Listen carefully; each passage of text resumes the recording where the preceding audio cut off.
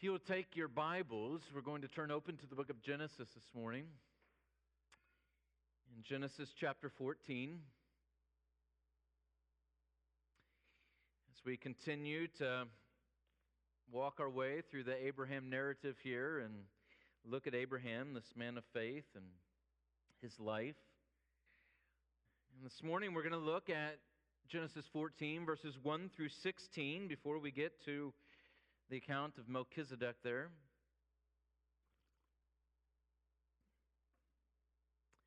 And let's go ahead and let's pray before we open up God's Word together this morning. Genesis 14, verses 1 through 16. Let's pray. Our Father, we are in need of your Word.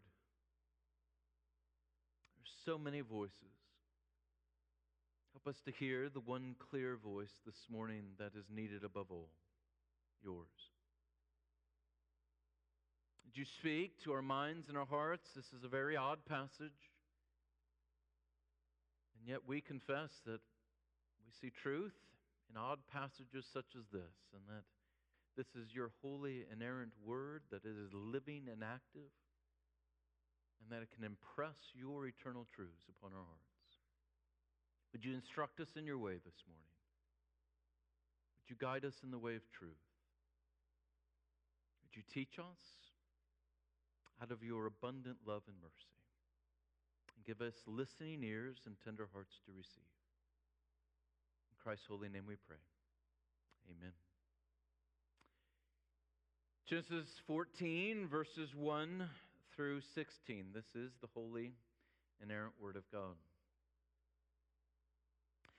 In the days of Amraphel, king of Shinar, Arioch, king of Elasar, Chedorlaomer, king of Elam, and Tidal, king of Goim. These kings made war with Bera, king of Sodom, Birsha, king of Gomorrah, Shinab, king of Admah, Shemeber, king of Zeboim, and the king of Bela, that is Zoar. And all these joined forces in the valley of Siddim, that is the Salt Sea. 12 years they had served Chedorlaomer, but in the 13th year they rebelled. In the 14th year, Chedorlaomer and the kings who were with him came and defeated the Rephaim in Ashtaroth, Karnaim, the Suzim and Ham, the Emim and Shaveh, Kiriathaim, and the Horites in their hill country of Seir as far as El Paran, on the border of the wilderness. Then they turned back and came to En Mishpat, that is Kadesh, and defeated all the country of the Amalekites and also the Amorites who were dwelling in Hazazon Tamar. Then the king of Sodom, the king of Gomorrah, the king of Admah, the king of Zeboim, and the king of Bela, that is Zoar, went out and they joined in the valley of Siddim, with Chedorlaomer, king of Elam, Tidal, king of Goim, Amraphel, king of Shinar, and Arioch, king of Elasar. 4 kings against 5. Now the valley of Siddim was full of bitumen pits, and as the kings of Sodom and Gomorrah fled, some fell into them, and the rest fled to the hill country. So the enemy took all the possessions of Sodom and Gomorrah and all their provisions and went their way. They also took Lot, the son of Abram's brother, who was dwelling in Sodom, and his possessions, and went their way. Then one who had escaped came and told Abram the Hebrew, who was living by the oaks of Mamre, the Amorite, brother of Eshcol and of Aner. They were allies of Abram. When Abram heard that his kinsmen had been taken captive, he led forth his trained men, born in his house, 318 of them, and went in pursuit as far as Dan. And he divided his forces against them by night, he and his servants, and defeated them and pursued them to Hobah, north of Damascus. Then he brought back all the possessions, and also brought back his kinsman Lot with his possessions, and the women and the people. And though the grass withers and the flower fades, the word of God is forever. Thanks be to God. Amen. Need a drink of water after all those names.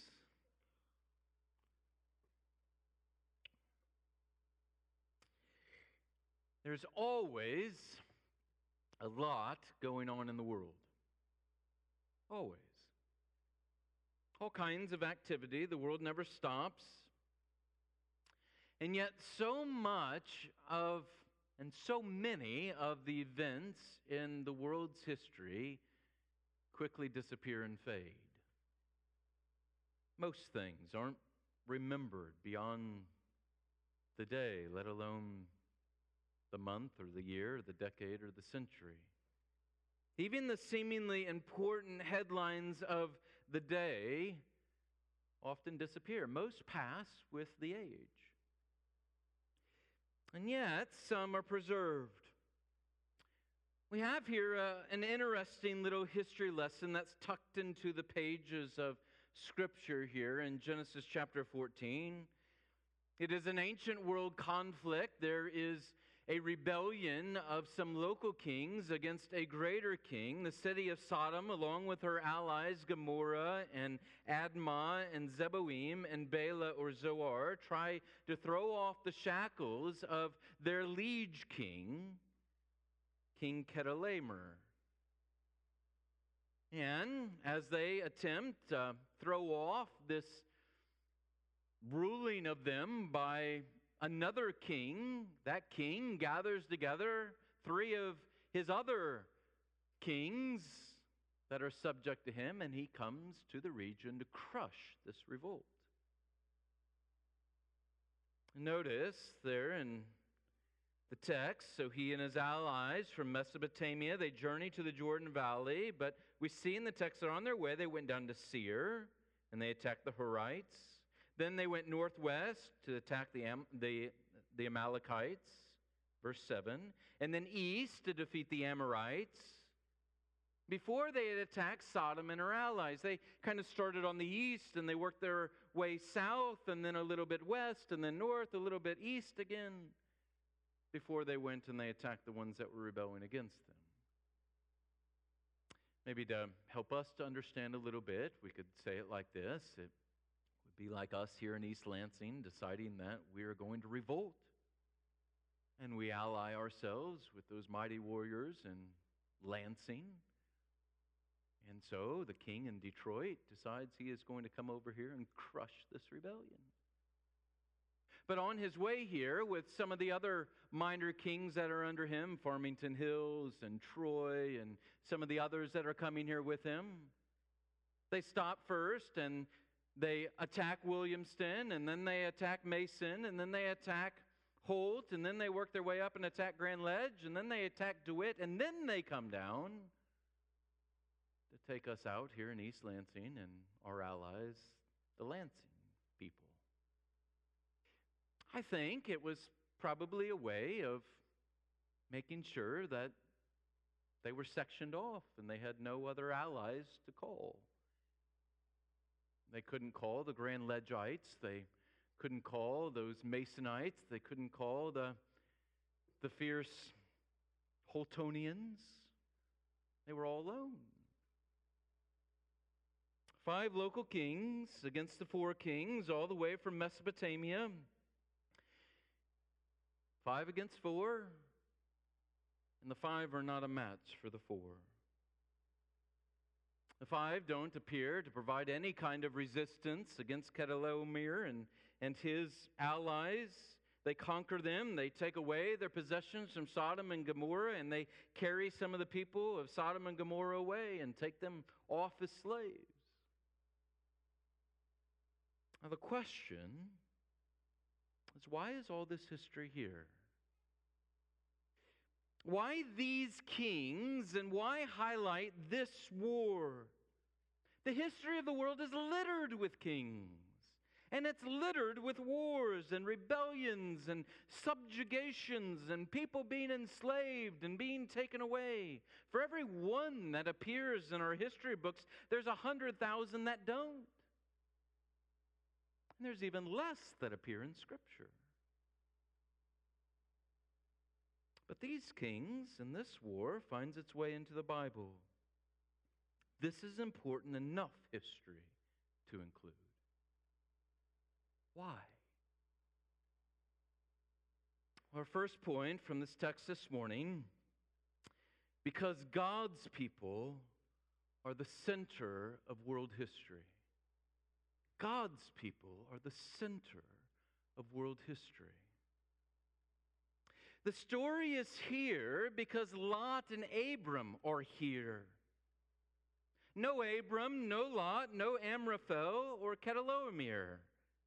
Lot was taken along with all of, we would guess, a host of other people into slavery as they conquer Sodom and as they conquer Gomorrah. And we read of it because God's people are the center of world history, because they are the object of God's work in history.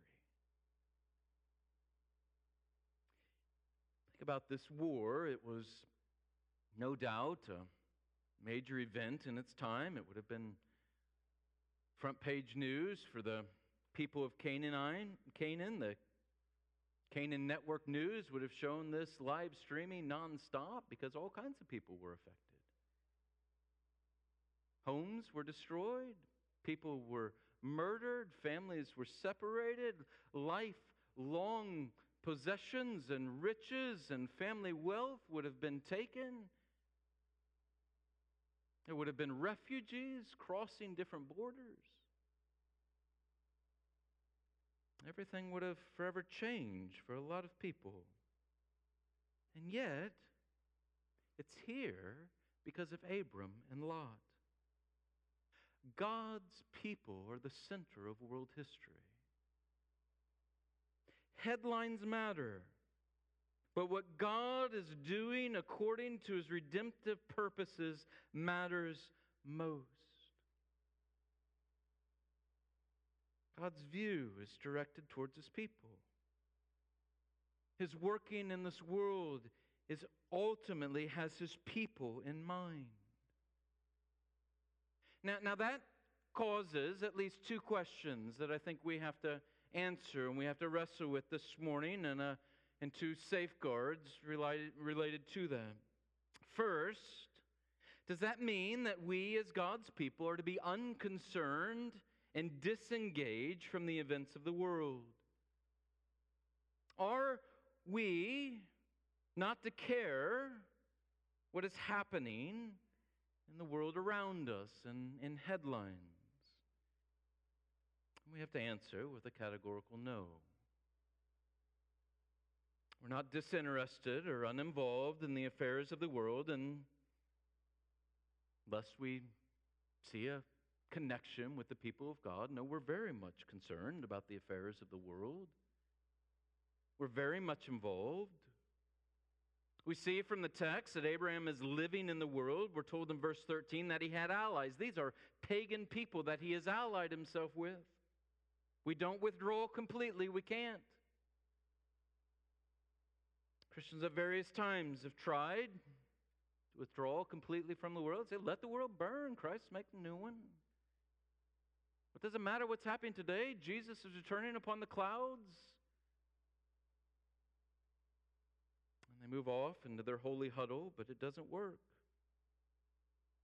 We live in this world, and it is our Father's world. In fact, we've been sent into it. Abram is a light unto the world. We will see that as we walk through the rest of the Abraham narrative. This is one of his great charges, is to be a light to the nations. When God's people are sent into the world, they are sent to be a light. God's people are always sent into the world. Jesus prays for the church in John 17. He prays this: as you sent me into the world, so I have sent them into the world. He's very clear. He prays, I do not ask that you take them out of the world, but that you keep them from the evil one.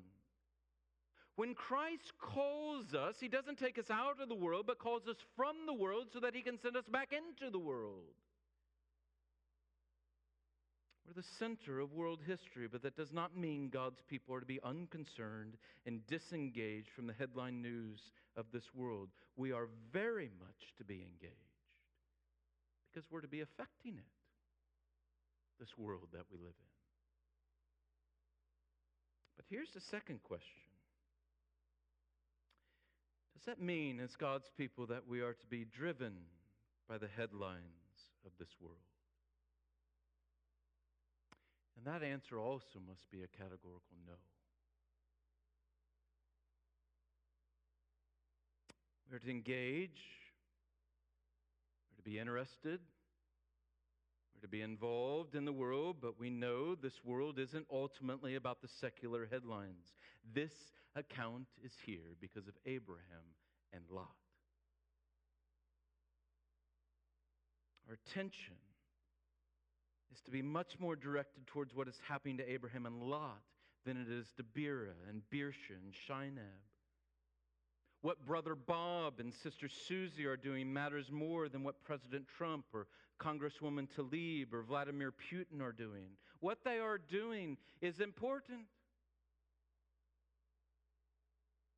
It's not unimportant, but it's not the most important. This world is passing away along with all of its politics. But Christ's church is not. As Paul says in Ephesians 6, so then, as we have opportunity, let us do good to everyone. We're in the world. Do good to everyone. And especially to those who are of the household of faith. God's redemptive purposes and His people first.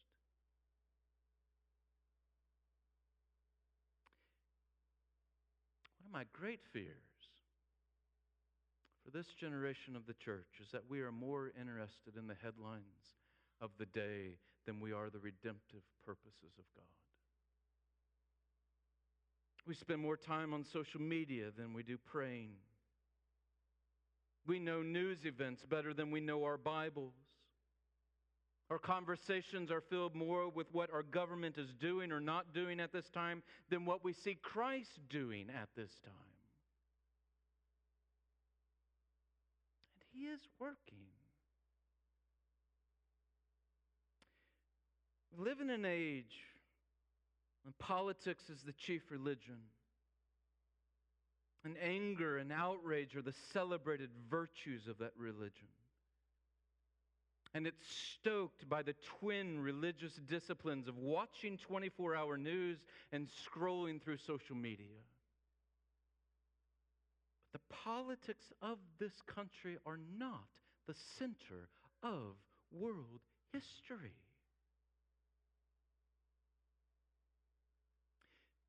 You know it, don't you? That these 24-hour news channels and social media sites, that they are for-profit businesses. You know this, right? It is to their advantage to keep stirring you up. That you have to keep coming back. That you can't stop thinking about everything and be interested in everything. And if you don't speak to everything, there's an advantage to them to keep foisting that upon you. They make it so you're addicted. And we lose our focus. Some of us need to spend much less time listening to Sean Hannity and Rush Limbaugh and Rachel Maddow, and spend more time listening to Moses and Isaiah and Paul and Jesus. And the fact that some of you just had go through your mind, that sounds awfully super spiritual, shows how much we've lost our focus. We need more times in our Bible, and we need more times in prayer so that we know how to read the news and know how to consider social media. It is so easy to get so distracted by the world. Lot becomes distracted in our text. He gets caught up in the world of his day. As many have pointed out about Lot, there's a progression in his life, a kind of downward descent into identification with Sodom. Look with me, if you will. Chapter 13, verse 11. You see there that Lot chose for himself the Jordan Valley. We saw that last week in our text. If you look at 13:12, we see that he moved his tent near Sodom. If you flip over to 14:12, we read he was dwelling in Sodom. If you then flip over to 19:1, you'll see there that we're told that Lot is sitting at the gate. That is, this is the place of the elders and the city officials. Lot has become identified with Sodom at this point. This is Psalm 1. One walks in the counsel of the wicked, then stands in the way of sinners, and then sits in the seat of scoffers. We walk along the way, and then we stand because we're comfortable, and then we sit because we've identified ourselves with it. Lot has lost his focus.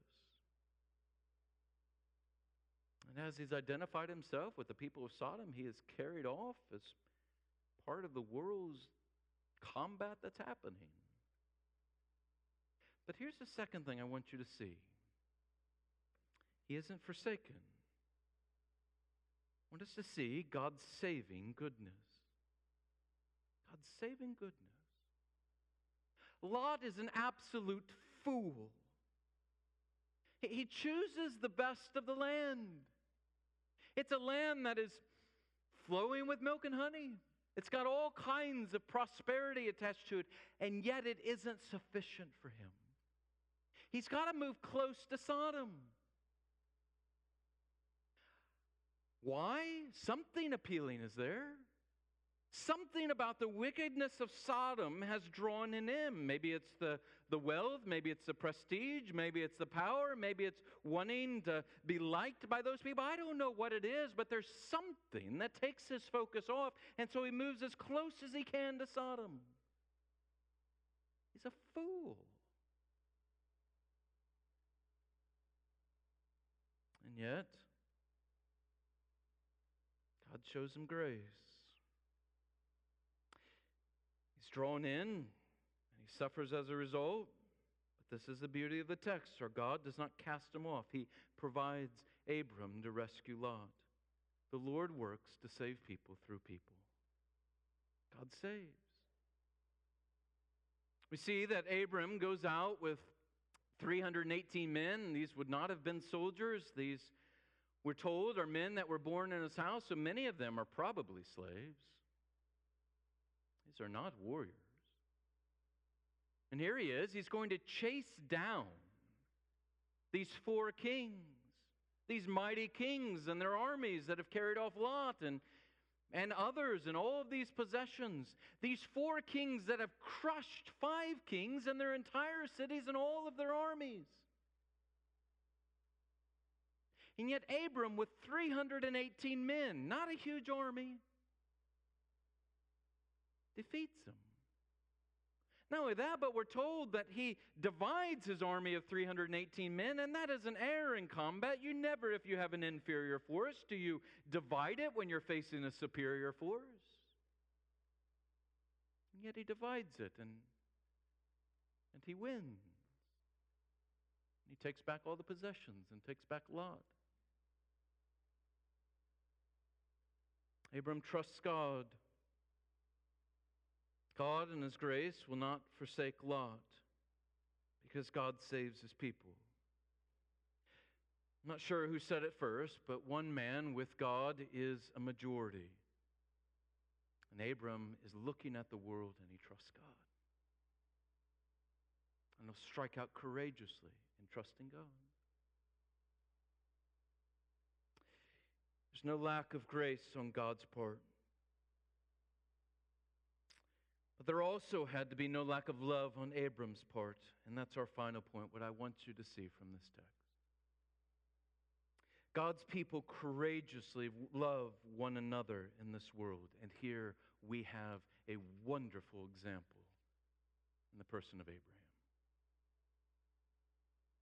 Abraham, in faith, is willing to pursue his kinsmen. His response is not dismissal. Lot had it coming. Let him reap the effects of his sin he has sown, but rather he's moved to help when he sees need. It is courageous love for his brother. But he had it coming. He walked down the path of foolishness. He had bought into wickedness. He was a fool, yes, but he's your brother.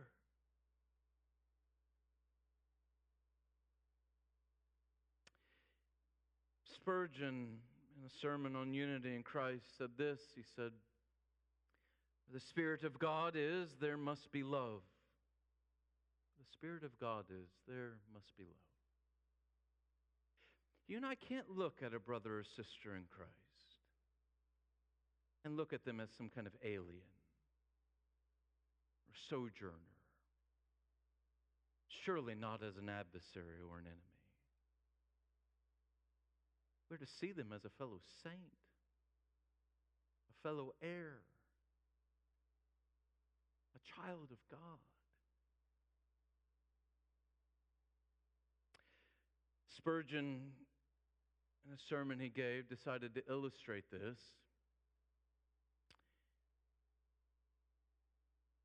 He spoke in the sermon about his hatred for what he called high churchism. High churchism is a kind of formal, ritualistic sacramentalism. And Spurgeon despised that version of the Christian faith. He said this, he went so far as to say, "Now I hate high churchism as my soul hates Satan." That's pretty strong. But then he says this, "But I love George Herbert, although George Herbert is a desperately high churchman." George Herbert was a priest in the Anglican Church and a poet. And Spurgeon said this, "I hate his high churchism, but I love George Herbert from my very soul. And I have a warm corner in my heart for every man who is like him. Let me find a man who loves my Lord Jesus Christ as George Herbert did, and I do not ask myself whether I shall love him or not. There's no room for question. For I cannot help myself. Unless I can leave off loving Jesus Christ, I cannot cease loving those who love him." If we disregard God's people in this world, we disregard God. If we stop loving the sheep, no matter the cause, we've stopped loving the shepherd of the sheep. Abram has to risk his lot, his entire life to save Lot. He's risking all of his family, all of his possessions to go after this man that is a fool, that walked in the way, that had bought into a path of wickedness to some degree. But he's his brother. And so he pursues him in love. If all of history centers upon God's people, so must our actions in history.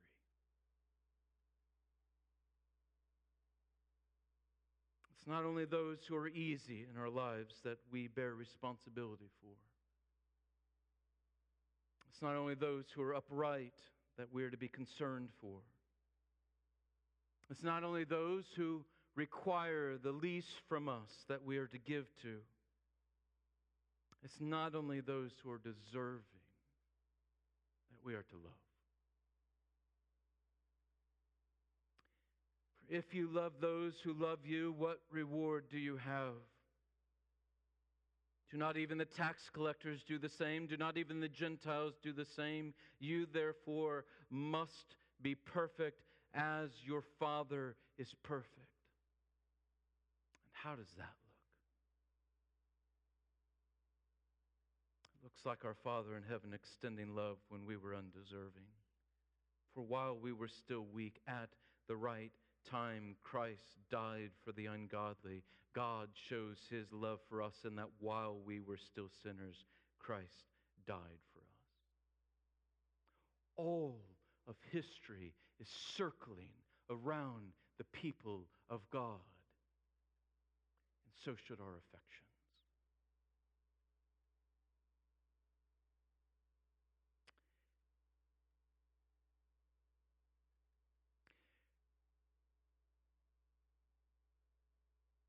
desperately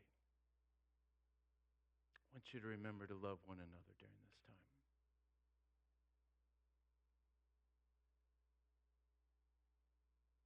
It doesn't matter if somebody lines up different from you politically, not in the big picture. It doesn't matter if they're more interested in things that are happening societally or less interested than you are. It doesn't matter if they have different opinions about what we should primarily be on guard against right now. What matters most is that we pursue these things as we also seek to love one another.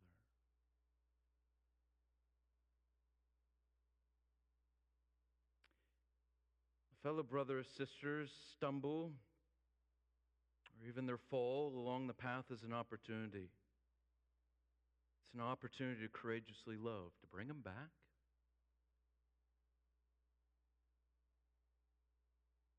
Out of courageous love. Above all, Peter says, above all, keep fervent in your love for one another, because love covers a multitude of sins.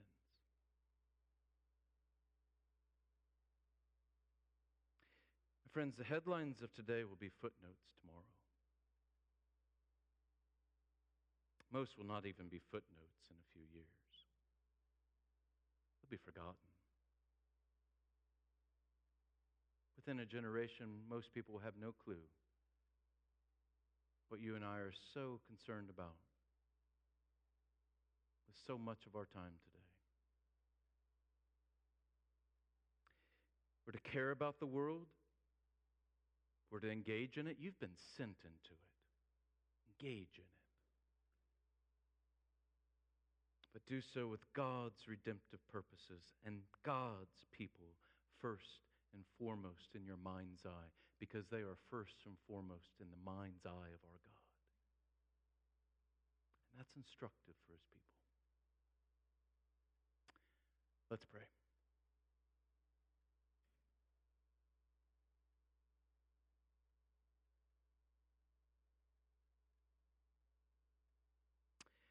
Father in heaven, we're thankful that you are a God enthroned over all of history. We're thankful that all of history is aimed at your glory and the salvation of your people. Help us, we pray, not to live in a holy huddle, but to be engaged in our world. But help us to do so, always with your eternal purposes. And your people first and foremost in our mind. May we be a people that are marked by love for one another, are more passionate about the gospel than our politics.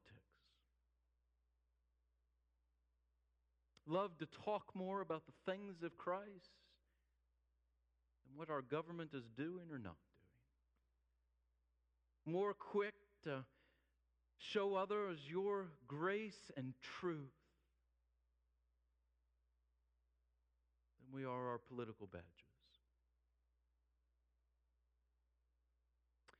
We pray that you would safeguard the church in this generation.